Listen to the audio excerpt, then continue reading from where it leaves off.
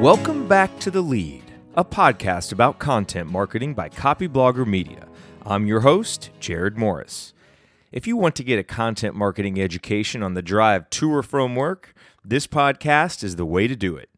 Last week, we brought you a special edition episode, the Hangout Hot Seat, with Copyblogger CEO Brian Clark. If you missed that episode, be sure to go to copyblogger.com/hotseat, 2 words, to get caught up. Today, Damian Farnworth and I resume our series on the essential ingredients of a blog post, with another ingredient designed to keep readers attached to your words and desperate to find out what you're about to say next. What's the ingredient? Keep listening and we'll tell you. Okay, Damian, so we're continuing here on our journey along this path of the 11 essential ingredients of a blog post, and we started out with magnetic headlines and openings, how to grab attention. And now as we're here in this middle part, we're talking more about how to keep attention, how to keep people going down the page, keep them engaged with exquisite subheads and telling a seductive story, which we've addressed in these last 2 episodes. Now we're talking about how to keep attention with internal cliffhangers. So tell us, Damian, what is an internal cliffhanger? How does it work?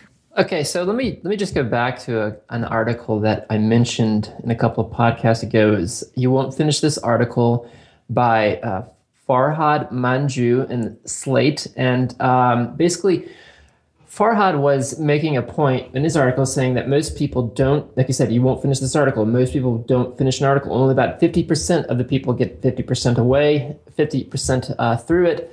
But so this is relevant to our current discussion about the eternal cliffhanger, because really now that you've got their attention with the headline, you've pulled them in with the seductive image, you got them to read your first sentence and so on. Now to keep them coming down that page is you using such tricks like this internal cliffhangers. And all internal cliffhangers are just statements or devices that stitch your story, article, or podcast together using emotions and shock inside. It's inside a piece of content that entices a reader to keep going. So, for example, we're all familiar with cliffhangers in culture, right?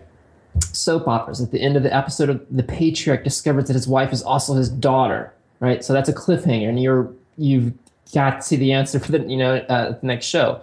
There's episodic TV shows like Lost. I've never seen that. I know that you have, Jared, but Yes. I've heard that they were very, very good about keeping you glued at the end, until the end of the show, and then just sort of doing something that startled you, kept you wanting to see the next one. Of course, you see this also in newscasts where the anchor will say, after the break, learn which city politician confessed to smoking crack with a 10-year-old kid, something like that. Where you're like, oh, okay. So I gotta hear that. Yeah. Right, exactly. And so that's the same point inside of your article, your post that you're creating. Of course, you can this same technique works inside any kind of content that you're creating, any kind of media that you're creating. Whether it's like say this video podcast, for example, you can do it inside there. You can do it inside of your blog articles. You can do it inside of videos where you're using suspense, humor, challenges, dramatic surprises. Positioning something is at stake, so people want to find out what happens to the main hero, or whatever, and something is withheld too. So if I were going to use an internal cliffhanger in this podcast, I could say something like, make sure you listen all the way to the end when Damian provides some essential tools for adding internal cliffhangers to your posts. Would that be an example of an internal cliffhanger? Yeah, absolutely. And so, of course, and you've done that early in, so people are then sort of invested. At least they can make that evaluation. They can make, you make that evaluation whether they're going to stay through whatever. So it's going to be a good one, right? And okay, so, and to everybody listening, make sure you listen till the end when Damian does provide some tools that you can use to add internal cliffhangers to your post. But before we get there, so we hear about cliffhangers, and especially like you mentioned on episodic TV, a lot of times cliffhangers are kind of sensationalized, right? Hyperbole, kind of crazy. Can you do them without being sensational? Yeah, that's a great question. Yeah, right. So there's this great example and this is kind of what got me started on this thread of thinking about internal cliffhangers. I was reading a book a couple of years ago by Jim Holt called Why Does the World Exist? And it's basically a journalist who explores all the philosophical ideas behind the existence of the universe. So he's interviewing scientists, philosophers, theologians, and getting their take on it. But throughout the book, he makes it can be, most people, it's probably a dry read. I like the topic to begin with, but even then, you had to read it. There had to be reasons to keep reading. And he did that with Internal Cliffhangers, where he would just string together statements throughout the chapters, like even within the chapters, and statements that are like, of course, Orthodox believers can always respond to a scenario like Lynn's by saying, okay, but who created the physicist hacker? Let's hope it's not hackers all the way up, where it's a turn of phrase or a way he positions something, or he makes some sort of challenge that's like believable and it's credible and it's not full of sort of hyperbole or sensational kind of emotional heartstring tugging. And and then one of my favorite quotes that he did throughout that book was he said, one can only hope it doesn't turn out to be a bridge of asses. And of course, all this really makes context only if you're reading the book, but that in a sense shows Holt's wit and humor as he was writing this book, which kept me wanting to keep on reading. So that's the internal cliffhanger. And everybody has a different skill level as a writer, so not everybody may be able to use wit and humor to or effectively anyway, to string a post or a story along. Are there some more, say, pedestrian ways to create suspense, perhaps in ways that aren't quite as taxing on the brain or require so much skill? Yeah, I think you hit the nail on the head by saying that this is a skill that you do develop. And I think a great place to start is to simply just think about, phrases like, for example, or let me explain, or here's what I mean, here's why. Those are really those are the beginnings of Eternal. Those are probably the most known, most well-known, overused ways of thinking about Eternal Cliffhangers. But if you think about it in that way, you can use those almost sort of like a template formula where you think you can make a statement and you say, let me explain. And then that's just encouraging people to keep on reading. And so what I found too, and just looking back over the history of learning how to write, that's one of the very first things that I learned. And they call them transition. Those are also considered transition statements, where they make the transition from one idea to another one easy. But also, if you think about it in that way, that helps train you to think about as you're writing that every time I make a statement, I need to make a statement and I need to think about how I'm going to turn the corner with that statement, whether it's going to be something sensational, whether it's going to be a challenge, whether it's going to be, my wit or something. You can start by doing that, just training yourself to recognize those times is by using these sort of pedestrian ways of like, for example, let me explain. And of course, I think a really great sort of internal cliffhangers is dialogue. I don't think a lot of people probably think about that, but dialogue in articles stop people. We know that there are studies been done that people will stop and read dialogue because they sense there are two humans connecting here. There's a human interest sort of bonding going on, so they're interested in reading that.